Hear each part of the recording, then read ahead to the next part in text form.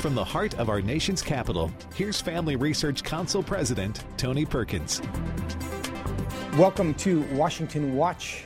My name is Joseph Backholm, sitting in for Tony today. Glad that you are with us on this difficult day as we continue to observe what is happening in Afghanistan. We're going to talk about that a lot on the show today. I want to remind you that you can find the program, all the resources we link to today, as well as every program at TonyPerkins.com. Also encourage you to download the Stand Firm app where you can find this program. Wherever you get your apps, type in Stand Firm, and we can deliver all the FRC resources to you directly to your phone. Today on the program, in addition to Afghanistan coverage, we are going to talk about what happened in Haiti. More bad news over the weekends. It seemed in Haiti there was a 7.2 earthquake. What has the fallout been? And we will get an update on relief efforts happening there. In addition, how is the Taliban takeover of Afghanistan affecting Christians in Afghanistan? It is a small, but of course, vigilant Christian population in Afghanistan. How are they faring? What is the immediate, the short-term, and the long-term prospects for them? At the end of the program, Dr. Albert Mohler will join us to process what is happening in Afghanistan. How should we be thinking and talking about this as Christians? First, as we start the program, the Taliban took the Afghan capital, Kabul, Sunday afternoon, sealing their control of Afghanistan much faster than many had anticipated. Meanwhile, American troops scrambled to evacuate thousands of U.S. diplomats and Afghans from the U.S. Embassy as President Biden remained silent up until an hour ago when he finally addressed the nation from the White House. If anything, the developments of the past week reinforced that ending U.S. military involvement in Afghanistan now was the right decision. American troops cannot and should not be fighting in a war and dying in a war that Afghan forces are not willing to fight for themselves. It was an interesting press conference for those of you who were able to watch it. President Biden has been facing criticism from both the left and the right. Over the weekend, CNN's Jake Tapper went hard at the administration in general. There was a Trafalgar poll, and I'm going to see if I can get this thrown up on the screen, from over the weekend showing that 60% of Americans strongly disapproved of President Biden's handling of the Afghanistan situation. And that's 70% who generally disapprove. So 70% disapprove, 60% of those, approximately 59%, strongly disapprove of President Biden's handling. So he has a press conference this afternoon where, without taking questions, he makes a statement in which he essentially asserts that he has done everything correctly and he would do it again. It's going to be interesting to see if this appeases the criticism that he's getting, because, of course, it isn't just the fact that there's a withdrawal happening. The way that withdrawal is happening is a big part of the challenge. And of course, the timeline the timeline that the Taliban was expected to take over Afghanistan has sped up so much based on the initial projections. And we know that last month, President Biden was insistent that it was not inevitable at all that the Taliban was going to take over the country. And last week, he was saying, well, it might happen, but it's going to be 60 to 90 days. But with me now to talk about this, the latest developments in Afghanistan, is U.S. Representative Mike Waltz, a member of the House Foreign Affairs Committee and a decorated Special Forces officer with multiple combat tours in Afghanistan, the Middle East, and Africa. He serves the 6th Congressional District of Florida. Congressman Waltz, welcome back to the program. Yeah, good to be with you. Well, we're glad to have you. I'm sorry about what we're talking about, frankly. But tell us, what's your response to what's happening in Afghanistan right now? Well, I think this is going to go down as one of the top foreign policy disasters of modern American history. This is a disaster from a human rights standpoint. The women, the civil society leaders, the Afghan interpreters that are being hunted down as we speak, that are desperately reaching out to me and others. It's a disaster for American credibility. Can you imagine what our allies in places like Taiwan or Ukraine are thinking right now watching this? And it's a disaster for American security. What Biden just does not get is that this isn't just an Afghan civil war or an Afghan problem. Terrorism that happens in Afghanistan doesn't stay in Afghanistan. Al-Qaeda and the Taliban are married at the hip. Al-Qaeda 3.0 will be far worse than its predecessors. And so my question for him is, how long does he let this fester? And either we're going to get hit back in the United States again. His own intelligence community is clear that they fully intend to hit us again. Or are we going to have to send soldiers back in when he's done with this reckless evacuation?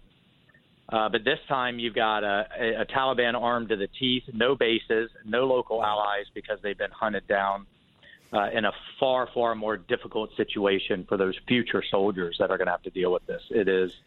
I'm vacillating between being enraged and grief, as I know so many veterans are. Now, Congressman Waltz, I don't know if you had a chance to see President Biden's statement about an hour ago.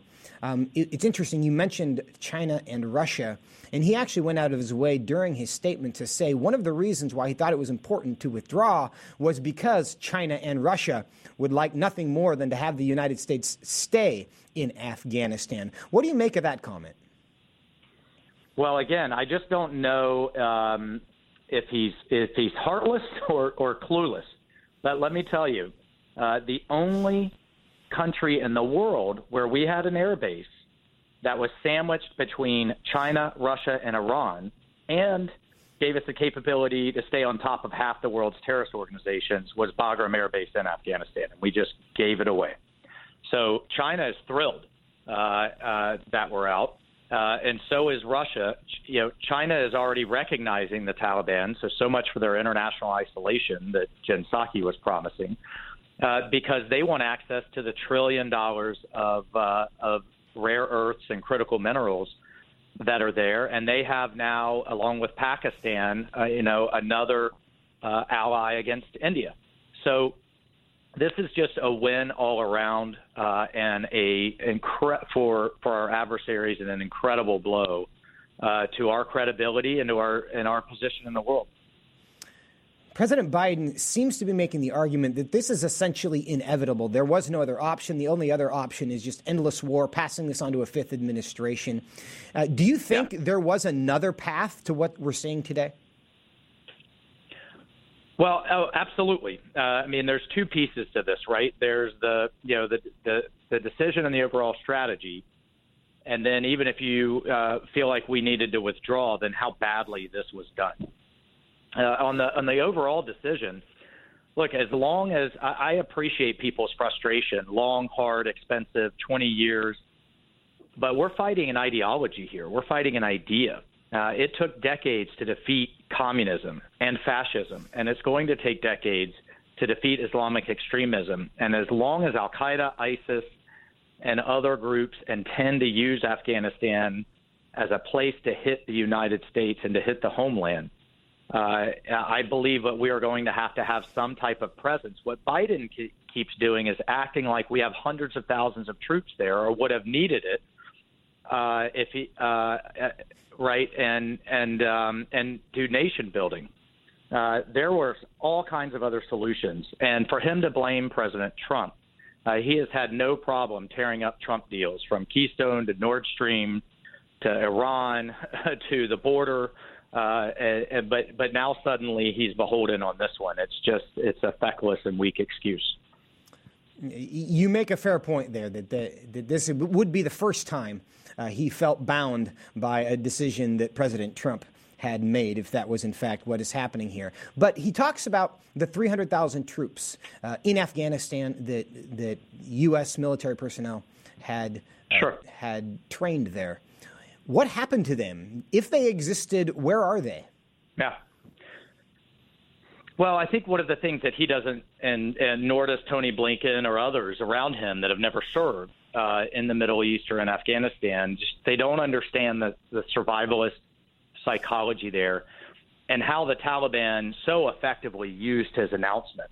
When the narrative is America has abandoned you, you're on your own, the Taliban will eventually win, and they reach out one by one to these individual Afghan military commanders and say, you have two choices.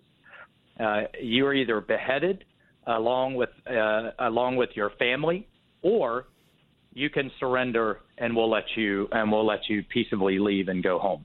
And when that's the kind of psychological operation the Taliban were able to use to such strategic effect. A little bit of air power would have drastically bolstered their resolve. I remind people that in 2001 we completely defeated the Taliban with the Air Force and less than 100 American troops on the ground fighting alongside the Afghans.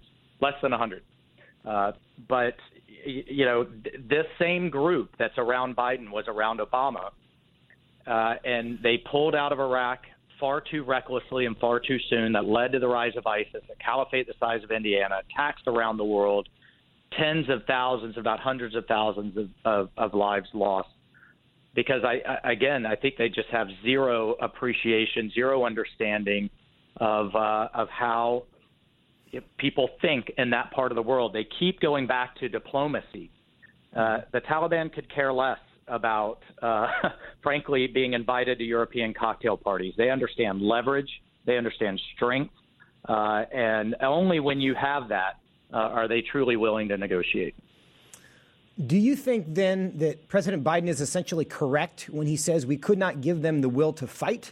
Because from a Western perspective, we watch this, we hear how terrible the Taliban is, and we see them essentially going into these cities unopposed. Is it true that they just don't have the will to fight the Taliban, or are they kind of okay with them?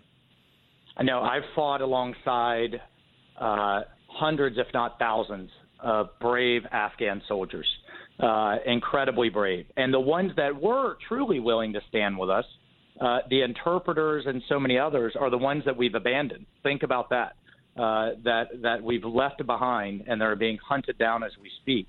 But they absolutely have the will. But it's, again, when they believe there's no hope, when they believe they've been abandoned, when all air support, logistics, intelligence support that we were providing, essentially their kind of life raft, so to speak, is yanked out from under them. A lot of them chose to, rather than, the other tactic the Taliban will do is, imagine if our soldiers are out on the front line and people are beheading their family members. They go after the families, the village, the tribe. And without that kind of support, it's incredibly difficult. But we provide that all over the world. I guarantee you, just by historic reference, if we had pulled out of South Korea in the 1960s, they would have struggled mightily as well. We've seen it in Colombia, the Philippines, Iraq. That's the backbone the United States military provides, but we could have done it with a very, very small footprint and prevented this situation. Congressman Mike Waltz, we really appreciate your time and your service to our country. Thank you for joining us today. Okay, thank you. And it is just he said is vacillating between grief and anger, and I think that speaks for a lot of Americans as we watch this. Now, we're going to continue our coverage of the situation in Afghanistan a little later, but before we do, we're going to cover the relief efforts in Haiti right after the break. Stay with us. When it comes to reading the Bible, sometimes it can be difficult to know where to start or to understand how to apply Scripture to everyday life. There are also those passages that leave people scratching their heads, wondering what some things even mean and what they're supposed to make of it. We all know that Scripture is divinely inspired and given by God, and it's useful to us as God uses it to prepare and equip us to do good work for His kingdom, to grow us and to bring us closer to Him. God's Word is powerful, but it shouldn't intimidate you. That's why Family Research Council offers the Stand on the Word Bible Reading Plan. It's a 2-year plan that helps you read the Bible daily so you can stay grounded in God's truth, navigate our culture from a biblical worldview, and grow closer to God. This plan will help you to practice the discipline of reading Scripture every day so you can be transformed by God's Word. Sign up to get the daily passages and questions today by visiting frc.org/Bible. God is the author of life and has created man in His image. Therefore, we must respect the inherent dignity of every human life, from conception until natural death. That is why Family Research Council works to pass legislation that highlights this principle, including laws that protect the unborn. To keep you informed on this issue, FRC has created online maps that illustrate progress in each state on key pro-life laws. That way, you can know if your state legislators are working to protect unborn babies. The pro-life laws FRC tracks at the state level include those addressing late-term abortions, fetal dignity, defunding abortion businesses, and providing medical care for babies born alive after an attempted abortion. See where your state stands on pro-life abortion. Check out our pro-life maps at frc.org/pro-life maps. Most Americans believe they have a biblical worldview, but current research shows that only 6% actually have one. This means that most of our friends and neighbors, including those who attend church, don't think about the day's moral and cultural issues through a biblical lens. Increasingly, we see the disastrous effects of a culture that has rebelled against the truth of God's Word. That is why Family Research Council has launched the Center for Biblical Worldview. This center is an exciting new ministry created to help Christians develop and live by a biblical worldview, to understand why scriptures must be authoritative, and to equip believers to advance and defend the faith in the workplace, in schools, in their communities, and in the public square. The experts at FRC's Center for Biblical Worldview provide research and resources to help prepare believers to give a biblical answer to our culture's most pressing questions. Access the center's free resources at frc.org/worldview.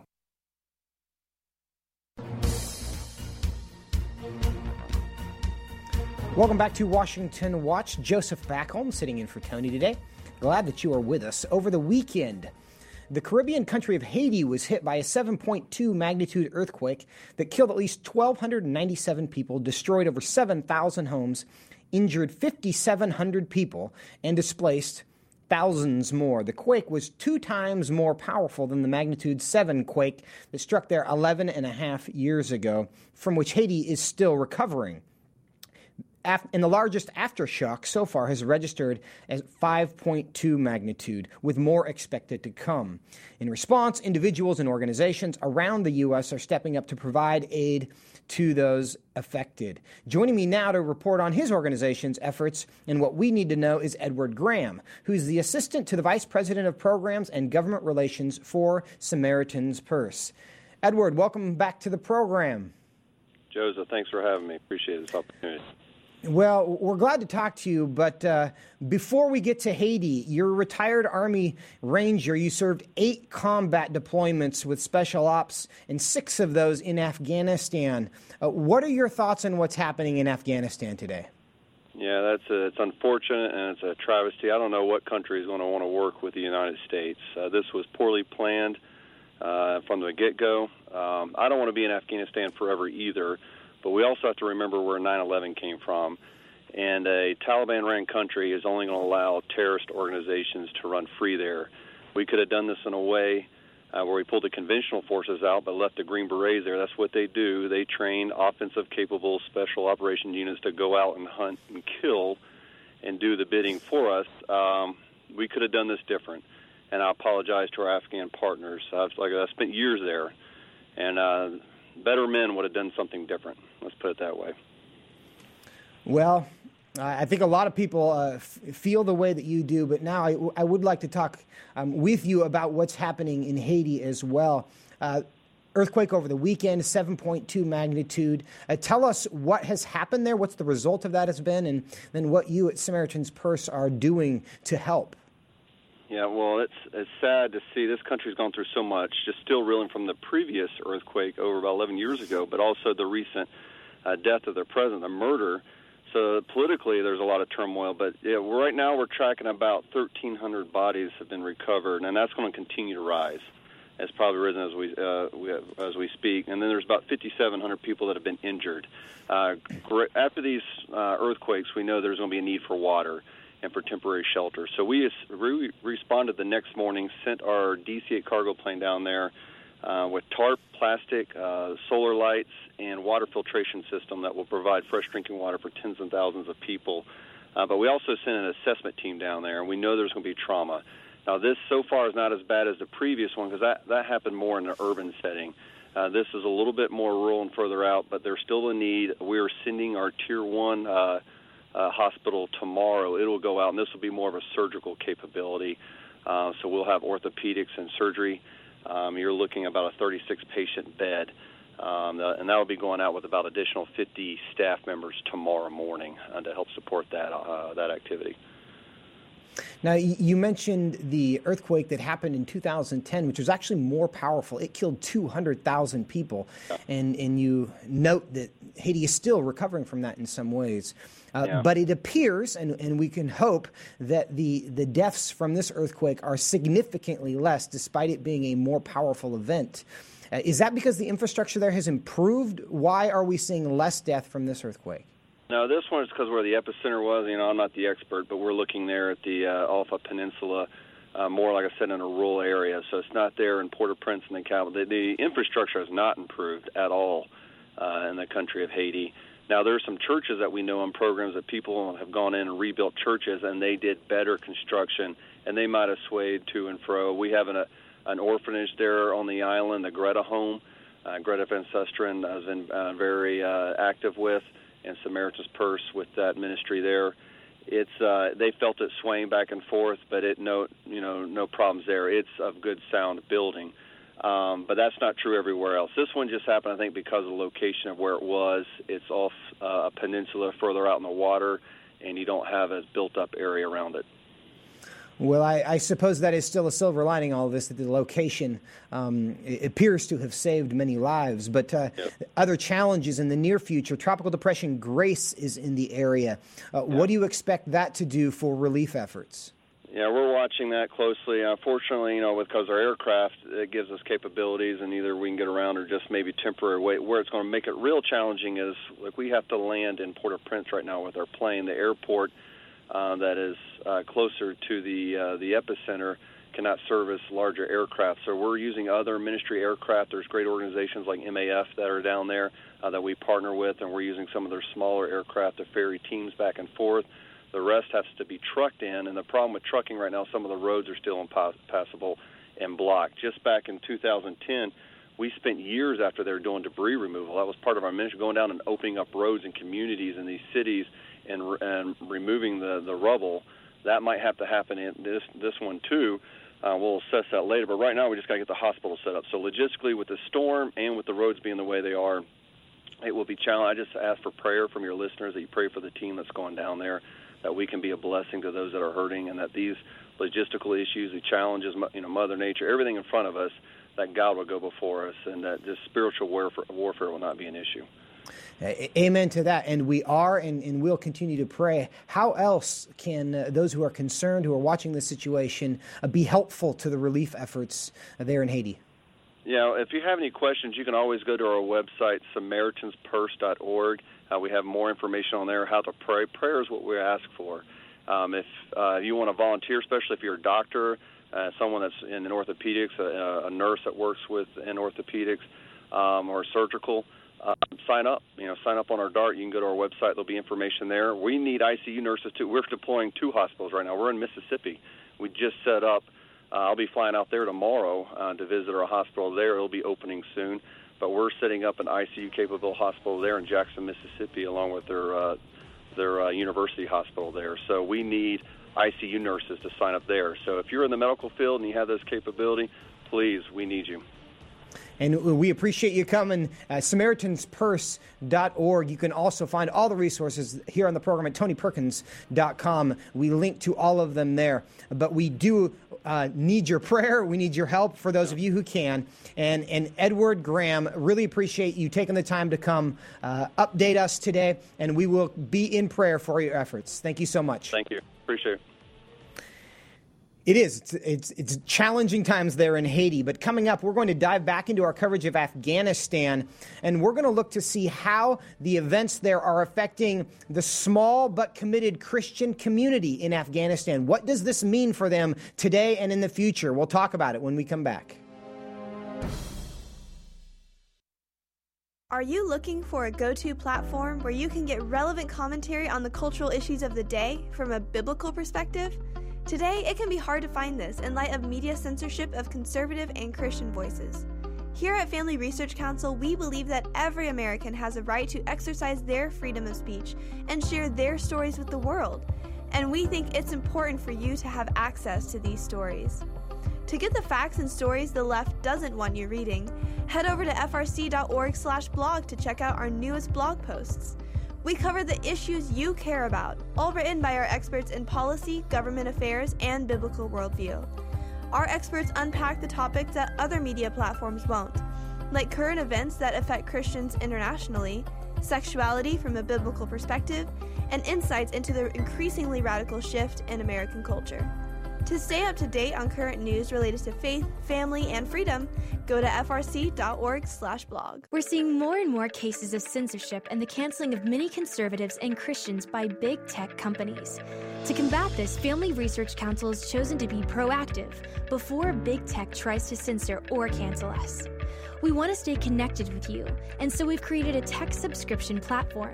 That way, you can still find updates on faith, family, and freedom, even if big tech tries to silence us. It's easy. You just sign up for the text alerts by texting STAN to 67742, and you'll get FRC's content straight to your phone. Again, just text STAN to 67742, and FRC will keep you looped in on the issues of the day. By subscribing, you'll get information on our upcoming events and programs. We want you to always have access to the content that will help you stand for faith, family, and freedom, and keep you connected with like-minded community. Just text STAN to 67742 and be the most informed person you know.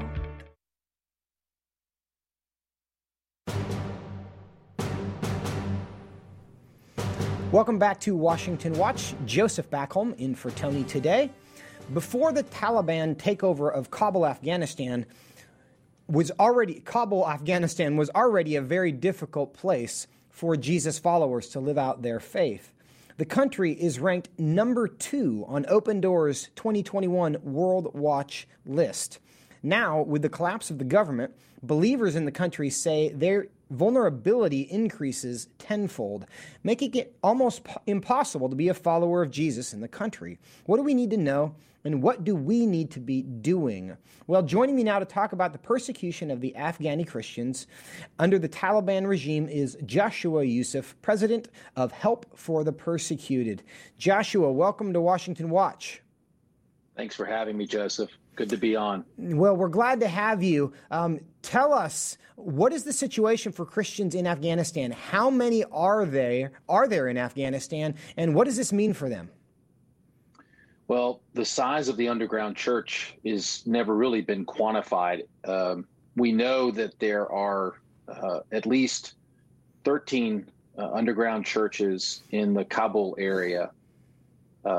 These were church plants that had happened over time, and many of them felt that they were safe, that they were secure, and in some respects, Kabul was a very progressive city up until really just the last 24 hours. And tell me, are you in communication with them now? Are you able to hear what things are happening in real time for them?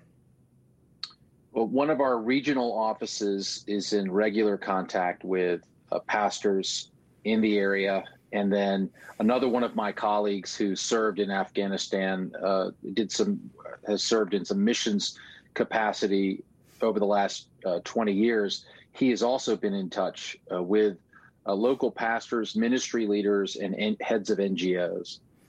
What are they expecting this to mean for them?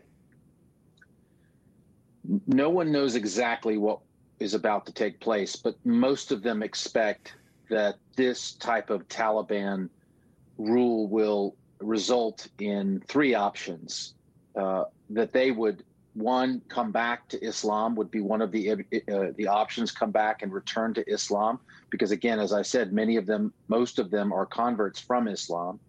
The second option is that they would pay some sort of penalty. Some people call it a tax, but it's really a penalty to remain, a Christian, a dhimmi under Islamic rule. And then the third option would be, to face the sword. And that's the concern that a lot of people have, is that they most likely to the Taliban would result, there will be violence. Do you have any sense of whether any of them are even trying to get out of the country? And if so, are they doing so successfully? Yes. All of them have thought about leaving. Some have decided that they're going to stay and serve their flocks. Others are looking at borders, Tajikistan, Uzbekistan. Uzbekistan over the last several years has become very open and what we might say is progressive. And so many of them are seeking to get across that border when the border opens. That's part of what we're looking at now, is this type of safe housing, or actually housing and domiciling these people once they get across the border. Are there things that the United States government or perhaps people in other governments are doing, can do, to make it easier for them to either flee or be safe while they remain? I mean, that's one of the prayer requests that we put out to our people at Help the Persecuted, our donors. We were just telling them today that they need to start praying that the Biden administration will change course here. I think there's perhaps time for them to change course. And, I think this was a premature exit. Leaving without conditions was not the right thing to do. And I'm hoping that cooler heads will prevail and that they will change course. I know the Brits are actively working on getting visas out to people who had helped British forces and who would be a target. And so right now we really do need a change of course of policy. Do you have any reason to believe that might happen? I don't know if you saw President Biden's press conference, well, his statement that he made earlier today. It wasn't really a press conference. But do you have any hope that he might change course in what he's currently doing? I mean, there's always hope, but I don't think he will. I was on a podcast earlier today, and I was telling them, I spent a lot of time in northern Iraq, and I met a lot of people who had come to faith after ISIS had rolled, into northern Iraq. And they used to say, thank God for ISIS. And what they meant is that had it not been for ISIS, they would not have asked the very difficult questions about faith and about Jesus. And many of them, some from a Chaldean background, Catholic background, or many of them from a Muslim background, came to faith as a result. So we know that what man intends for evil, God can actually turn that around for his good and for his glory. And so that's what we're also really praying for. And that is absolutely the case. Joshua Youssef, where can people find out more? So our website is htp.org, Help the Persecuted. And we will have information about how people can help the Afghanis in this time. Really appreciate your time. We'll also link to that on TonyPerkins.com. Joshua, thank you for being here today. Thank you, Joseph. And the silver lining that he discussed there, what is that? That's what we're going to talk about next with Dr. Albert Mohler. Stay with us as we figure out what is God doing in all of this, because we know he's always at work. We'll talk about it when we come back. Stay with us. What is religious freedom and why should you care about it, both domestically and internationally? By definition, religious freedom is the freedom to hold religious beliefs of one's choice and to live according to those beliefs. At Family Research Council, we care about religious freedom because we believe it is an inherent human right that all governments have an obligation to protect. Tragically, not all governments do. Religious persecution is a harrowing reality around the world that is not often acknowledged by the media, even though attacks on people of all faiths continue to mount in many regions of the world. God calls Christians to care for the persecuted church, the downtrodden, and those who cannot help themselves. Therefore, we must be advocates for those persecuted for their faith. To learn more about this issue and what you can do to help, go to frc.org/IRF to check out Family Research Council's latest resources on international religious freedom. Christians are called to seek after the Lord above all things. This means we must pray unceasingly, vote our biblical values, and boldly stand for truth. You can join Family Research Council and FRC Action President Tony Perkins in this mission every Wednesday as he hosts the Pray, Vote, Stand broadcast to encourage brothers and sisters in Christ to focus their attention on the Lord in every aspect of their lives. Pray, Vote, Stand will help equip you to stand for biblical truth in the midst of a confusing time in our culture. Tony is joined by experts, elected leaders, and Christian leaders for this weekly program to help you see through the fog created by the biased mainstream media. This year, let's commit to pray for our nation, to stand for truth, and to seek the Lord first. To watch the Pray, Vote, Stand weekly broadcasts, visit PrayVoteStand.org. That's PrayVoteStand.org. Want honest and in-depth commentary on what's going on in our nation's capital and around the world? Join Family Research Council President Tony Perkins live every weekday by tuning into Washington Watch. You can listen to the show whenever it works for you. Go to TonyPerkins.com to stream episodes on demand or listen by radio through American Family Radio Network, Bott Radio, the KTLW radio network, or independent Christian radio stations across the country. On the show, you'll hear from guests like Mike Pompeo, Senator Marsha Blackburn, Pastor Jack Hibbs, Ben Carson, Senator Josh Hawley, Sissy Graham Lynch, and more. Get a trusted perspective on the news of the day by tuning into Washington Watch with Tony Perkins at TonyPerkins.com. Again, that's TonyPerkins.com.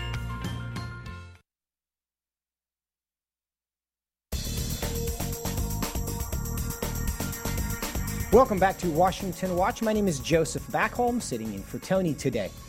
We've spent a lot of time today talking about the crisis in Afghanistan, how it's being received in the U.S. by our country's veterans, as well as by persecuted believers in Afghanistan.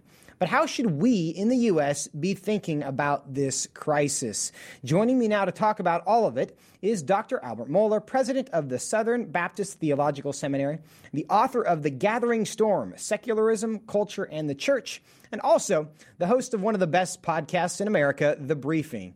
Dr. Mohler, thanks for joining us. It was great to be with you. Thank you.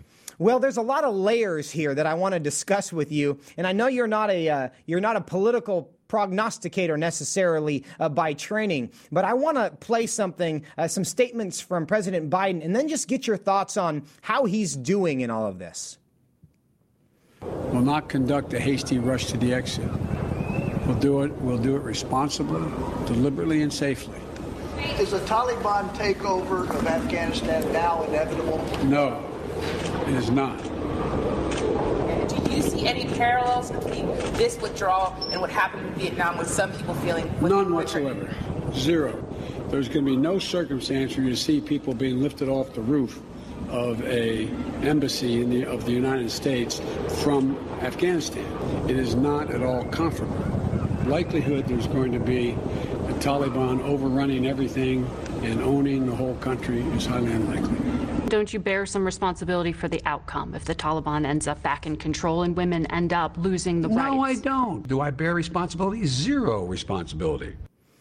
So we know that President Biden, his position has changed over time recently, in large part because the facts have changed. How would you assess how he's doing, how he's handling this situation? I think this is a national humiliation for the United States. I think it is an insult to the very values for which this nation stands and the loyalties that are required for this nation to thrive and be respected in the larger world. There's a sense in which, if you even use the phrase government in Afghanistan, is something of an oxymoron. Afghanistan is not a nation in the sense so many other nations are. It's a territory with many rival tribalisms. But there was nothing new on the ground that in any sense justified the United States just abandoning its responsibility, abandoning our allies, and with the humiliation of a plan that was so bad and so much in denial of reality that once again we had Americans fleeing off the rooftops of embassies. And now we've even lost the embassy. The American flag is down, and we have Americans stranded and American allies at grave risk. And the president bears responsibility, direct responsibility. He claimed it, by the way, made that clear as commander-in-chief before the withdrawal, assuring the American people that what did happen wouldn't happen. And now he has to live with his own words, but America has to live with the consequences. I don't know if you had a chance to watch the statement that he made earlier today, but he essentially doubled down on it. He offered no apologies for what he has done and basically said this is the right thing. Maybe it's painful, but it was the right thing and necessary. Comparisons are being made, it seems, to President Carter, and those comparisons are generally not flattering. Do you think that's fair? I think it's more than fair. And remember, this is the man that ran for president and once taking office, declared America is back. He was a foreign policy expert. It reminds me of the fact that Robert Gates, the former Secretary of Defense, once said that there are a few men who have had more ideas about foreign policy than Joe Biden, but every one of them is wrong. And unfortunately, he learned all the wrong lessons in terms of foreign policy. America is humiliated. I mean, just consider our allies are so concerned that the British foreign minister, registered his concern. That's Britain. And then we are giving encouragement to our enemies. You've got the Communist Party in China putting out as many pictures as it can of this American humiliation. But it's the morality of it that I hate the most, with people whose lives. I mean, you've got pictures of people so desperate to get out because the Taliban will kill them because they were our allies, that they've gone into the wells of airplanes, and upon takeoff, some of them are falling out to their deaths. It's just hard for me to imagine how any administration of any party at any time can act as if what took place was the right decision. I don't think the American people will believe that for a moment. And truly, from just a humanitarian perspective, it is heartbreaking to watch what's happening. And even President Obama, in more colorful language than I will use, said that you should not overestimate or underestimate President Biden, Joe Biden's ability to screw things up. But why do you think he got it so wrong? Was this bad intelligence? Was there political pressure from somewhere to do this? Why did this happen this way? I don't know any justification. It's clear the military. I mean, and one of the things to watch here is the fact that you have a newspaper as pro-Democrat as the New York Times on the front page, basically saying this is against all military advice. This was against all military intelligence. This was Joe Biden. And by the way, he started talking this way in 2010. So he's been thinking about this for a long time. And I don't know that I could possibly get into the calculus of his mind in doing this. But the reality is he had every reason to know what would take place. The timing, if anything, is a testimony to how horrible the plan was. You had the president saying there's no chance there are going to be Americans, on the rooftop of an embassy needing to be rescued. No, actually, it's far worse than that. We have Americans who can't even now get to a non-existent embassy to get on the roof. This is a very sad thing. I say lamentably, when the president said America is back, I don't think America knew it meant back on the rooftops of a smoldering embassy. It is. I mean, I think you're right. It's actually worse than people imagine, because we have people who haven't even made it to the embassy. And sadly, this is likely to play out for a while. And we should all be concerned and in prayer for those who are affected. Now, do you think, and I want to pivot a little bit to the worldview components of this, as we as Christians, as we think about this, in the broadest sense, does God care what happens in Afghanistan with respect to the United States government? Well, God will hold human beings, every single one of us, to full account morally. And collectively, we are organized, and I think not by accident, into nations. Government's one of God's good gifts, and thus it's moral because we're moral, and there will be an answer. There's an answer in history. There's a moral texture to the judgment that is meted out over history. Just ask the nations so exposed in their evil and imbecility in the 20th century. But the reality is that in worldview terms, the great moral issue here is that God cares about every single human being made in his image. And you're talking about a grave danger to human life. Now, I want to be clear that our understanding of sin also helps us to understand why things are as horrible as they are in Afghanistan and about to get worse. And so I am not suggesting that somehow the United States government failed in building a credible government there in Afghanistan. You can't build someone else's government. The people of Afghanistan don't think of themselves as a nation. There has never really been a credible government there. You can make the argument that the Taliban almost assuredly would have eventually gained control of Afghanistan territory, if for no other reason than they are more ruthless and more powerful than any other group of warlords. But to have this kind of immediate, reckless abandonment that leaves not only the people long-term in Afghanistan in the grips of the Taliban, but leaves America's own people and our allies at immediate risk, there's a grave moral issue there. It's common to hear, and we've heard this from President Biden, saying that essentially it's no longer in our national interest to be in Afghanistan. And people on both sides of the political spectrum, I think, would agree with the fact that we can't be the world's police. The United States can't be everywhere. We can't send our military every time someone bad gets in power and does terrible things, because the world is big and we are limited. But the general principle here is it wrong from a Christian worldview perspective to value our own national interests, to look at the lives of Americans and say, I'm the president, it's my job to take care of Americans. It's terrible that things are happening to other people who are, of course, are also image bearers. But how should we, through a worldview perspective, balance the lives of people who live in different places and in different countries? Yeah, what a great question. And that means, as I say, that we have to begin with the basic biblical affirmation that every single human being, by the way, born and unborn, in every situation, every point of life, is an image bearer of God. The reality is the Bible also tells us that we kind of begin where we are. That's the Christian principle of subsidiarity. We begin by taking care of our own family because that's what's the first and foremost. And then, our own extended kin and our neighborhood and our community and, yes, our nation. But the United States was not motivated in the situation in Afghanistan merely out of self-interest. The jihadist movement is not directed only against the United States. This wasn't just some kind of revenge or reprisal. If anything, it shows the idealism of the United States in spending 20 years of American blood and treasure trying to build a functioning society in Afghanistan because the vacuum simply breeds more jihadism and terrorism. But at the end of the day, there just is not the will on the part of a sufficient number of citizens in Afghanistan to build a functioning nation. The tribal identities are primary. By the way, that's a grave warning to any other nation, including the United States. That's one of the reasons why the left subverting American ideals and the very notion of America threatens to lend us over to that kind of tribalism. There is an American loyalty, an American patriotism. There is an American idealism that was humiliated here, but it's going to continue because the American people believe in those ideals.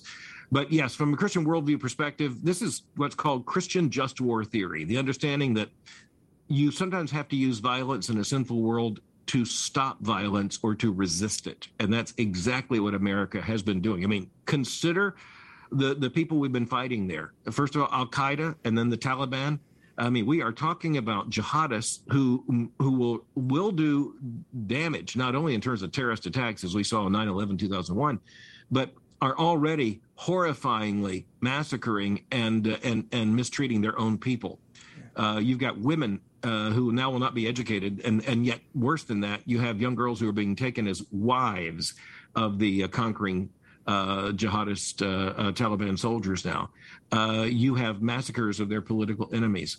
And so it's a Christian act at times to have to use violence to try to resist violence. The 20th century, if nothing else, must have taught us that lesson.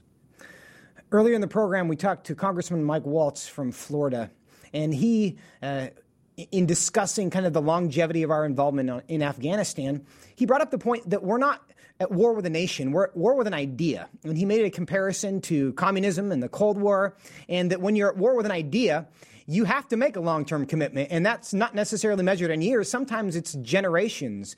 Do you think that's a fair argument in a fair assessment of what we're dealing with terrorism? I think it's a fair assessment, but I just want to make clear that the idea we're fighting when it comes to jihadism is an idea that's at least 14 centuries old. It is endemic to Islam, and it is following a Quranic logic. And so it does take a long-term commitment, but it's a long-term commitment that is really beyond what can be fixed in Afghanistan. And look, there are all kinds of things to consider here. You've got the funding of all these terrorist sources. You've got Middle Eastern petrostates that have been given aid and comfort, even while claiming to be American allies, and frankly, scared to death themselves of this the same jihadist movement.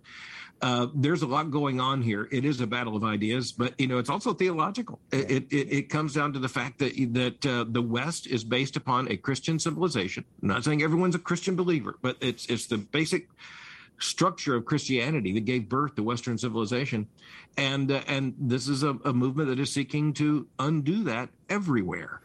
And it's not going to be a short battle. And I think in biblical terms, we should expect this is a battle that will continue until Jesus comes. But that means we bear responsibility. You mentioned that this is a 14-century-old conflict. Do you think that means that this is not winnable?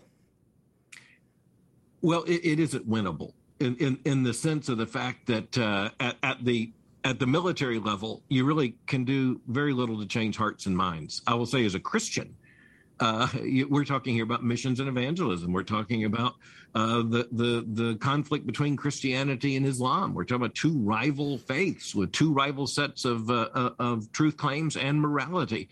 And so you look at this and you recognize it's intractable insofar as our historical understanding and imagination must be. When you go back to the 7th century in order to understand how long this battle has gone on. I mean, America's first major foreign policy issue and challenge after the Reformation was Islamic piracism coming from North Africa, the Barbary pirates. This America has actually had a confrontation with jihadist Islam going back for almost as long as we've been a nation.